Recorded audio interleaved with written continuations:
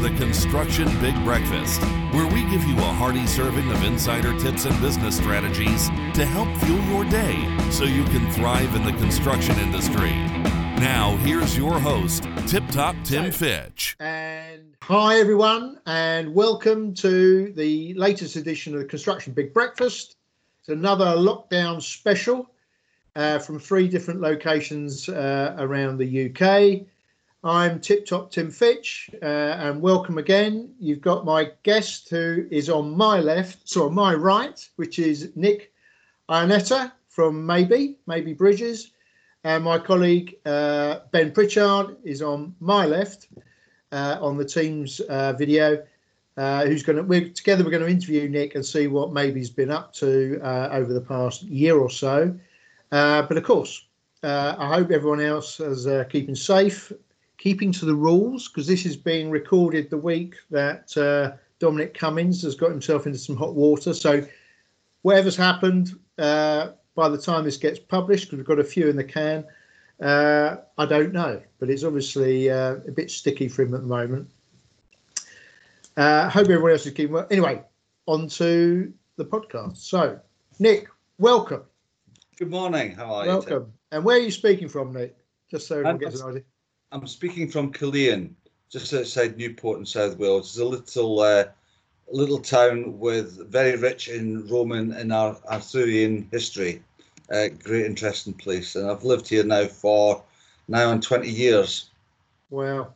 Well, you must have moved in, after a few years after I moved out, because as we were saying in the preamble before the podcast, I lived there for about 15 months.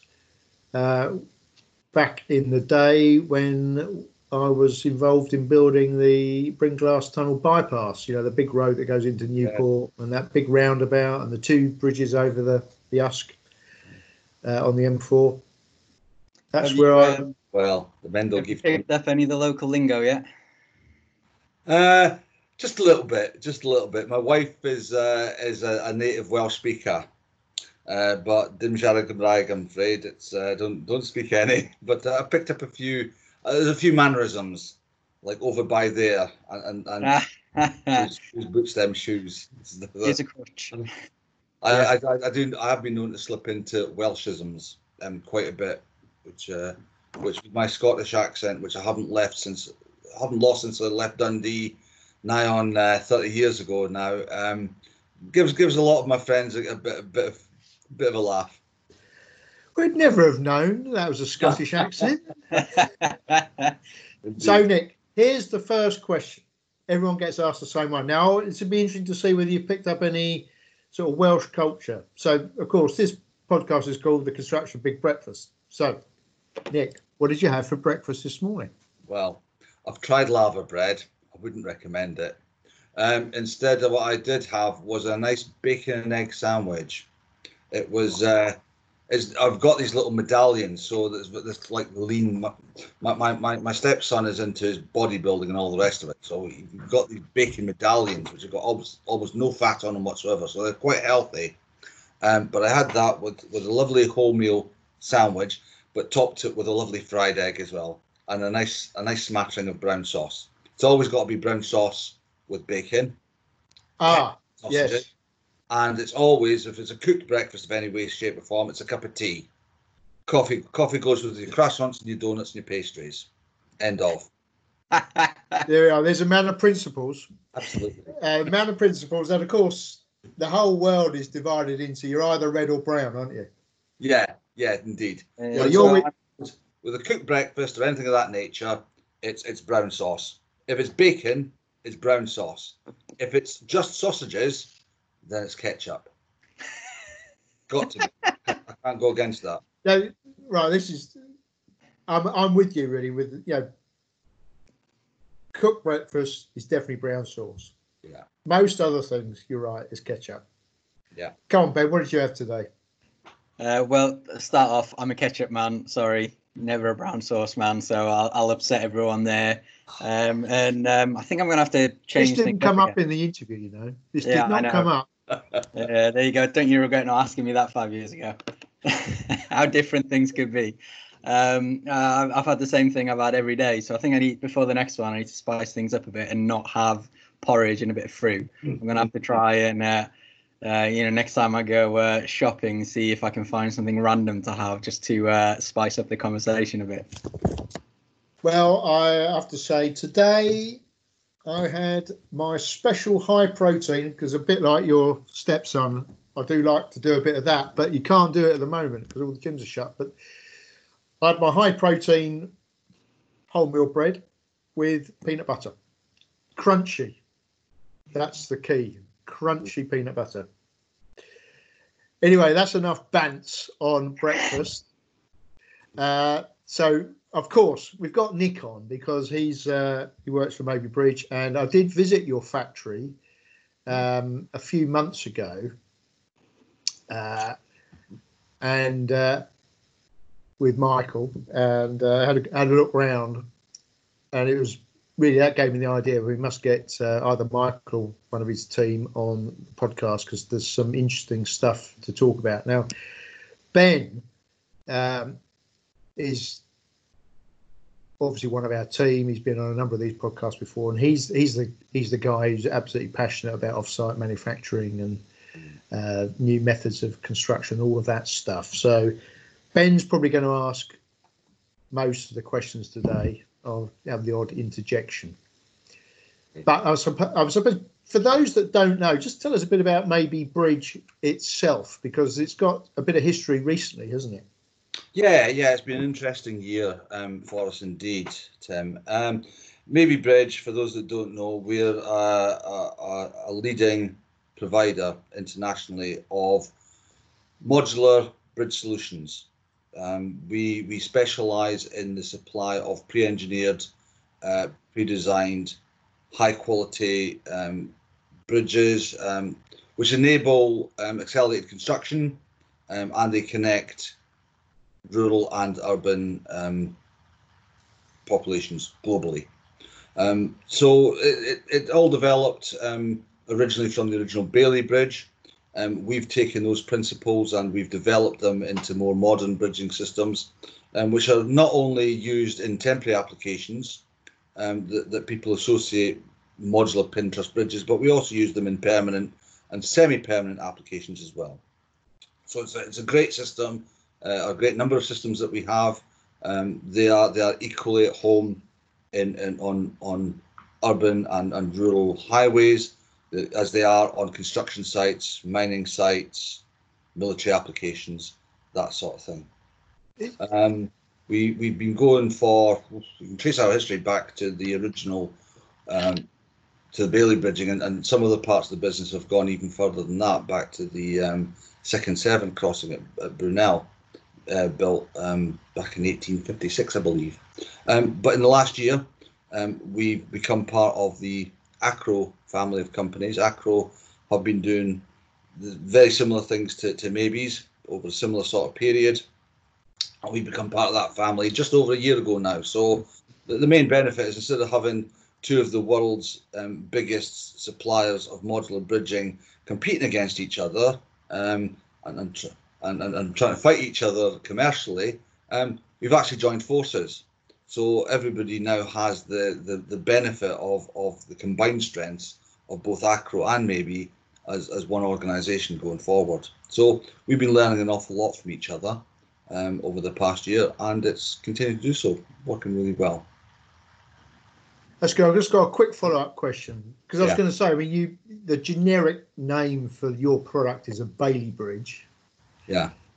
What's the history? Who was Bailey?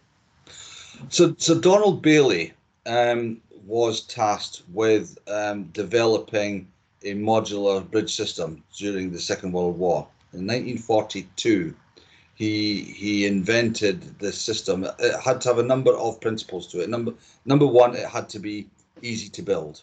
It had to be built using unskilled labour. Number two, it had to be manhandleable.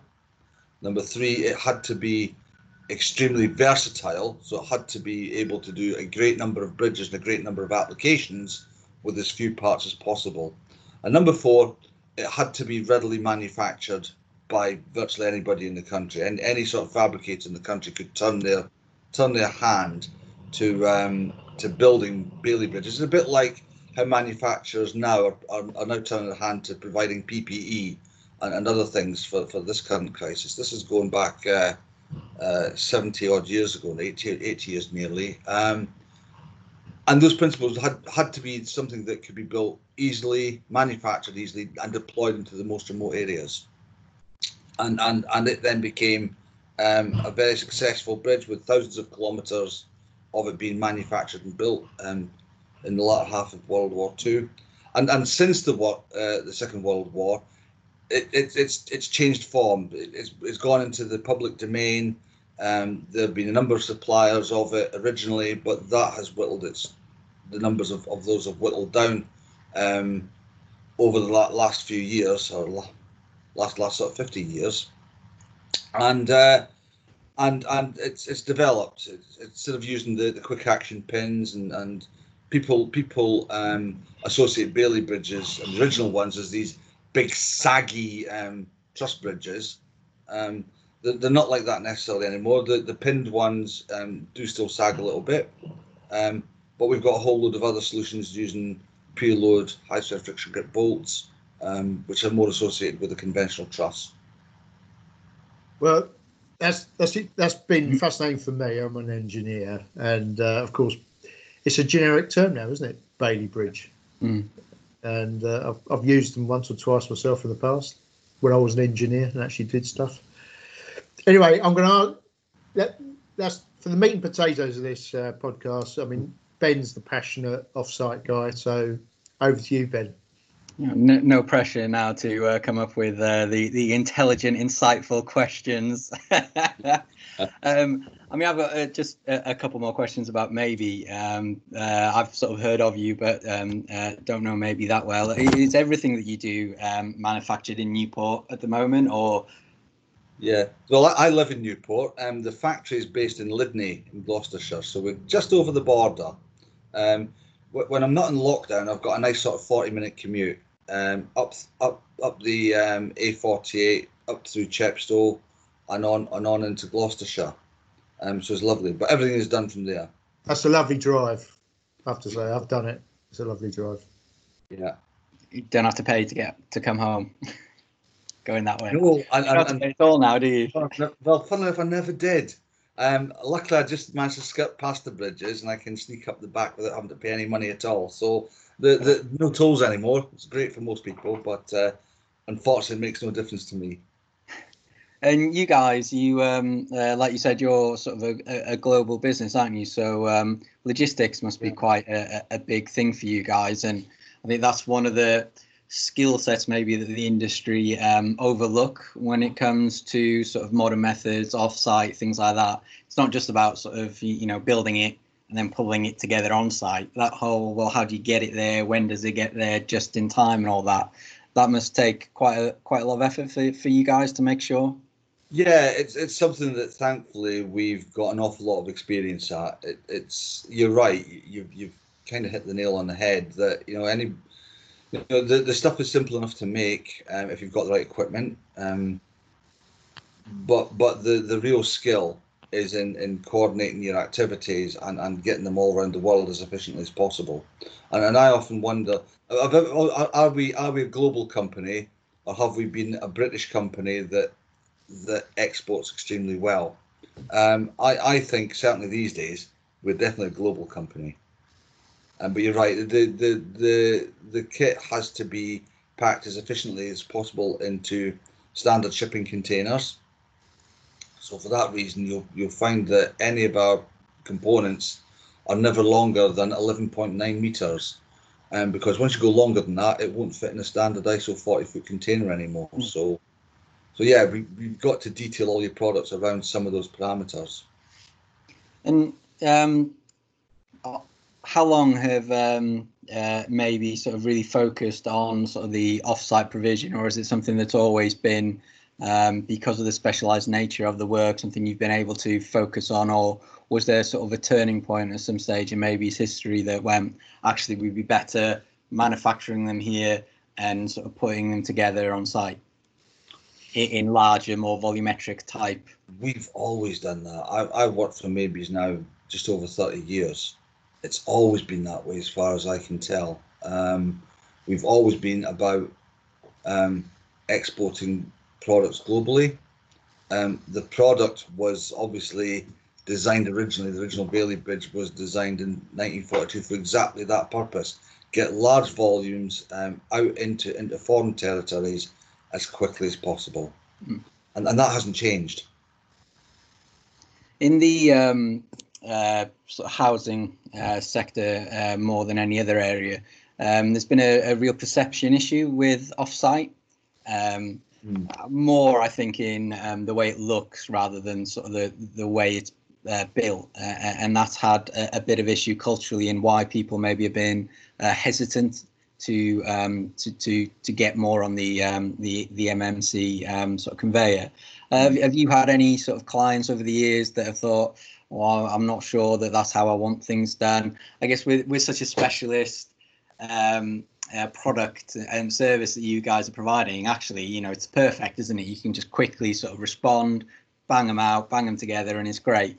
You probably don't get that the same way as other parts of the market will. You do a little bit. I'll be honest, there are some people that say, yeah, it's a great product, but it's a Bailey Bridge. And some people just don't like the look of them. They look functional. And we appreciate that it's not something that everybody ideally would like to see as their bridge structure. To deal with that, we've actually developed a range of solutions. We actually have the Compact 200 is our pinned Bailey-esque type bridge, and probably the most direct descendant of the Bailey Bridge, and that's what people associate us with. It's our biggest seller. But separate to that, we've developed a Delta truss system, which is a very large spanning truss system capable of 99-meter single spans without intermediate supports. It's fully bolted. It has a much more elegant. It's got a like if you think of the capital letter Delta from the Greek alphabet, it's like a triangle on its side, and it's a truss that's made up of a series of those. It's still modular, but everything now is fully preload bolted, so it doesn't have the sag. It's actually got a pre-camber to it. It actually is a much more elegant structure. And for those people that don't like through type trusses, we have two plate girder bridge solutions. One is an Atlas bridge, which is a steel framework to support steel deck, and we've just recently developed a modular composite bridge system as well, which will take a concrete deck for those people that don't like steel deck. So you can do modular, and you can do it as a thing of relative beauty, and you can actually provide a wide range of solutions to cater for those people that have pet hates of certain structural formats. So have you seen any sort of change in the conversations you're having, so especially since Farmers Modernise or Die report came out, and there was this real sort of uptake and upsurge in we should be doing, or we rebranded it and we called it modern methods of construction to make it sound a little bit sexier and sound a little bit more innovative and interesting. I mean, have you seen a shift now where you're having better conversations? Yes, definitely. There's been a number of projects. I think HS2 is one particular project, which I think will benefit tremendously from modular construction. Indeed, we're starting to see the first shoots of success there as we speak. So we're definitely having that conversation where people are rather than currently saying, here's the gap, I want this, and I want this carriageway, and I want this width of footwalks. It's more about what can you do, what can you supply that can help us here, and people are more willing to tweak the gap of the crossing a little bit to suit our modular bridge product. I've got a question on the modularisation, because that's some very interesting conversations when I visited your factory a few months ago. I mean, modular means modular, doesn't it? But of course, I'm sure you get people who ask for specials, do you? An extra few hundred mil on the width or something. Yeah. What effect does that have on efficiency and quality when those sorts of requests are made? Very major effect. And if I'm honest, up until a few years ago, we used to be a company who would accommodate those requests quite willingly because we could. We're an engineering company. Those sort of things we'd see as a challenge or a puzzle to solve, and we'd go away and we'd solve them, and we'd be quite good at it. But what we then realised was that we've got all these different solutions. At one point, the transom, which goes between the two trusses on a through-type bridge and supports the steel deck, at one point we had over 400 variants of those on our books, because every time somebody came up with a slightly different requirement, we produce a slightly different solution. And people could have any size of beam they want, any type of parapet connection they wanted, any sort of roadwood they wanted. And there's a myriad of components that we developed over the decades until we had a catalogue of hundreds of this one piece. So we decided to sweep with a new broom, and we standardised on our component offerings. We do sell the catalogue. There are one or two people who still want specials, mainly because they've always had them. We do like to try and keep a level of service to good clients, but we do so in a much more controlled manner. So if people want specials, they can have specials, but they do take a lot of time. They do cost a lot of money. I mean, when you're making a special wood deck, it's not about the 6 special wood decks that you're making for this one client. It's actually more about the 40 standard decks that you're not making in that time for others. So we've got to be a lot more cognizant of the fact that it is disruption, it is cost, and it does take longer.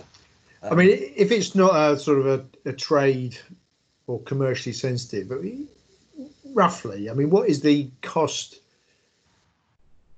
If somebody wants a custom width or something compared with your standard stuff, what's the multiple of the cost that the ballpark? Yeah, honestly, don't know, but I would have to guess. It would be a guess, I'm afraid, Tim. I deal in kilograms and tons, unfortunately, not so much in pounds and pence. Oh, I see. Okay. I wonder if I may. More, yeah. I'm sure often it's more than it's worth. I mean, I guess when you're asked to do a special, the client should probably think to himself, well, do I really need that special? Why do they need that slightly longer width than what 99% of people out there need? Is it really a requirement? And what are they asking themselves the wrong question to then be asking you something? Yeah, that's a different context. If you put it that way, here's your choice. You can either have your special wood bridge. It'll cost you a little bit more, and it will take us a number of weeks to get the raw materials for that special part. We've then got to manufacture it and galvanize it and package it, and you'll have it in 16 weeks time between raw material lead time and fabrication, especially if you can't get the stuff from stockholders. Opposed to that, you have the standard width. You can have it now. I've got it sat in the yard waiting to go into a container. When would you like it? And we tend not to sell on cost, but we sell on ability to deliver. That after all is the big benefit of modular construction. By its nature, it's never designed for the purpose or the specific purpose you need it for. It can do a great many things. With that variation comes a little bit of excess on your natural design, but the benefit is very much that you have it now. You know what you're dealing with. Safer product. You've done away with the unknown. When you put all those things together, that's where the benefits really lie. Yeah, I mean, that certainty of timescales, delivery, of quality, and things like that. The common sort of go-to benefits. I guess when we talk about modular, I mean, is there any others that you sometimes don't hear spoken about in the public realm when we're talking about the benefits of modular, or You think sort of it's well covered normally? Yeah, one of the things that I think people miss and don't appreciate, and again, this maybe moves as a result of maybe the way the industry has changed over the last 10 years. A lot of people, if you send them a quote or an offer for a bridge, you give them a two-dimensional drawing of what the bridge looks like, a plan, dimension, section. Great. These days, with the development of CAD software, augmented reality, virtual reality, and the like, people are more into 3D images. And a lot of people nowadays want to know what their bridge will look like in sight. And this is something we're able to do with some very simple augmented reality apps. We can build up 3D models of a modular bridge product, because the models and the blocks that make up the modular have all been modeled three-dimensionally already in software such as Inventor. We can, in minutes, put together a 3D model, tell a client to download an app on his mobile phone. He can go out to site. He can then put his mobile phone up on his greenfield or brownfield site, download our model, and then spin it and position it so he can see exactly what his bridge is going to look like on his site before he's even put pen to paper on a contract. That's a really powerful tool. The visualization and the way that modular products lend themselves to BIM has been a real game changer. So you guys have really taken on BIM and sort of digital engineering and everything that provides you to really drive forward over the last couple of years. Absolutely. It's something that we do second nature now. And how do you find that conversation when you're not working in the UK? I mean, the UK have really driven a lot of good stuff with BIM over the last couple of years. You know, the mandate really made us push it forward. But do you find the UK better, worse, or the same as some of the other countries that you deal with? It varies. There are some countries that are quite up on BIM, and they're really pleased to know we've got it. There are others that don't really know what we still talk about BIM and they say, what's that? So it's a bit of a mixed feast. But at the end of the day, when you talk about UK standards and UK practices, I think it's still seen, even by those that don't necessarily do it themselves, it's still seen as best practice, and people are comforted by the fact that you indulge in best practice. So there is that kind of side benefit, if you like. Just having the badge makes people feel comfortable, whether they actually truly understand the benefits that it creates for them or not. There's a little bit of that. Yeah, it's interesting. It's interesting. I mean, with so obviously we've not been able to do this in person because of everything that's going on around the world with COVID, and we actually had a bit of a conversation earlier this morning. Was it yesterday? The CPA came out with how sort of fairly sort of negative predictions around the output of construction over the next few years, and a lot of that will be around what does social distancing look like, what do people need, want, and require. Is sort of embracing offsite, will that help create a higher output compared to traditional methods with regards keeping social distancing and things like that? How have you adapted in your factory, or have you not had to adapt in your factory because you don't necessarily need as many people and you can space them far easier within that environment? I think we've been a little bit fortunate in that you've seen the factory, you know that people are generally well spaced as it is in there, but we have had to look at changing some of the practices, some of the accesses into the factory, changing some of the ways that we operate within the factory to make sure that people are able to maintain social distancing. So it's required some adaptation. It's required a little bit of planning and management, but it hasn't had a majorly profound effect on us.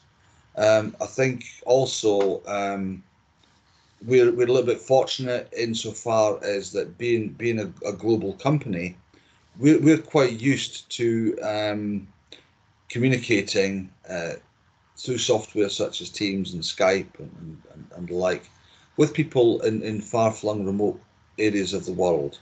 So it's just been more of an extension of that. You know, we went into lockdown mid to late March, and this has been my office since then. I haven't gone in once into the factory to do anything. So we've been lucky. We've had to adapt. We're thankful we've got the systems and the software in place to enable us to communicate and operate and tell the factory how many bits are needed for a particular job from home, equally as well as we have in the office. So a bit of adaptation required, but it's not been a major effect for us. No, and I think a lot of companies had the software in place, but maybe it was the cultural thing that's had to change more so around the industry, isn't it? It's that people have always thought that you can't be productive working from home. You can't be productive unless you're all around a table having a conversation, whereas it's really sort of been a shock to the system for a lot of people that actually you're probably more productive when you're not going into the office than when you are in the office. Yeah, it's taken a slight change in mindset, perhaps. You know, you don't have the 1 or 2 minute conversation with individuals over the water dispenser in the coffee area, but everything is now a 15-minute scheduled meeting, which can take up your day. But other than that, really, it's business as usual as far as I'm concerned. I do all my engineering, I do my designs. I talk to sales guys, I talk to clients, I talk to the guys in the shop floor. I just have to schedule conversations a little bit better. But again, there's tools such as Skype that just enable you to see who's in, who's not, who's available. You click a button, you talk to them. It's fine. Well, I think on that note of almost business as usual from Maybe, you found ways of coping with the lockdown. I have to draw this podcast to a close and thank Nick for being a great guest and some insights into Maybe and giving us a brief history of Sir Donald Bailey, who I suppose when he died, when you were still at university, must have somehow passed the baton to you, Nick. And you've picked it up and run with it. Did you like how we did that? So, we'll see if Sarah can sort of edit in an actual baton or something. That would be interesting. Yeah, but this is it's a great bit of, it's a great story anyway. It's a great bit of engineering continuity as well. That this concept that came up in times of austerity, in times of world peril, it's still playing its role now, and we're right in the middle of a biggest crisis since the bridge was invented. So it's one of those great continuity stories, and very interesting to see how the modern stuff is being applied to a product which was conceived, as you say, nearly 80 years ago. Nick, thank you very much. And Ben, of course, some great questions. And everyone else, hope you've enjoyed this podcast and join us on the next one. Bye. Very much. Bye-bye. Come to Invent for the highest R&D tax credit you can claim. We help construction businesses get back millions in tax credits every year. Contact us today for a free review. Thanks for joining us this week on the Construction Big Breakfast. Make sure to visit our website, www.invent.com, where you can subscribe to the Construction Big Breakfast on all platforms so you'll never miss a show. While you're at it, if you found value in the show, we'd appreciate a positive rating. Or if you'd simply share it with a friend, that would help us out too. Be sure to tune in for our next episode.